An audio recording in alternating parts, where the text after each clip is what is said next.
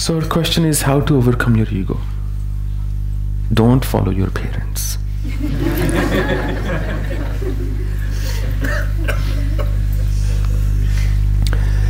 At the core of it, ego is energy.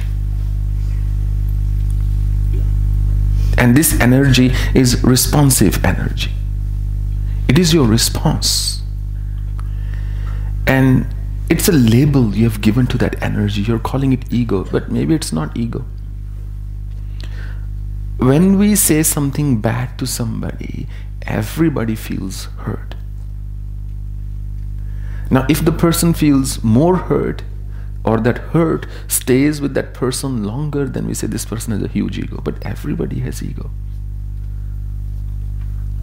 If you sing glories of somebody, they feel good. If you say bad things to them, they feel bad. But if you are content within,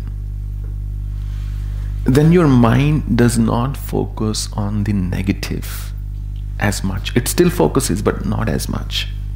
Because brain is hardwired towards negative bias. If 100 people or one person says 100 good things to you, you'll be very happy. Just one thing they say to you that you don't like, you will struggle to remember those 100 things, and you will constantly keep on remembering that one thing that you didn't like. It's simple psychology 101. So when you feel hurt, or when you feel angry, or when you feel superior, these are the signs of ego. There is not a fourth sign. You either feel superior, or you feel angry, or you feel hurt.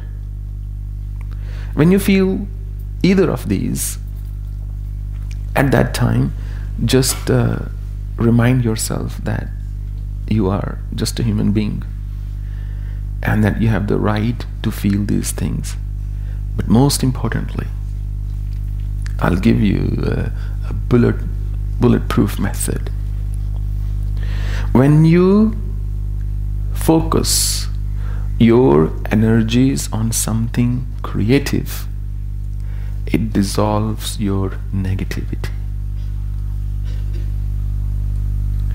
If you see many great artists, you will find them depressed all the time. They are perfectionists, they are aiming for the best, and as a result, they're often depressed. Oh, I'm not doing good enough. But deep within, not only they are content, but they are very rarely negative. Even in the face of great adversity, they still find something to keep going.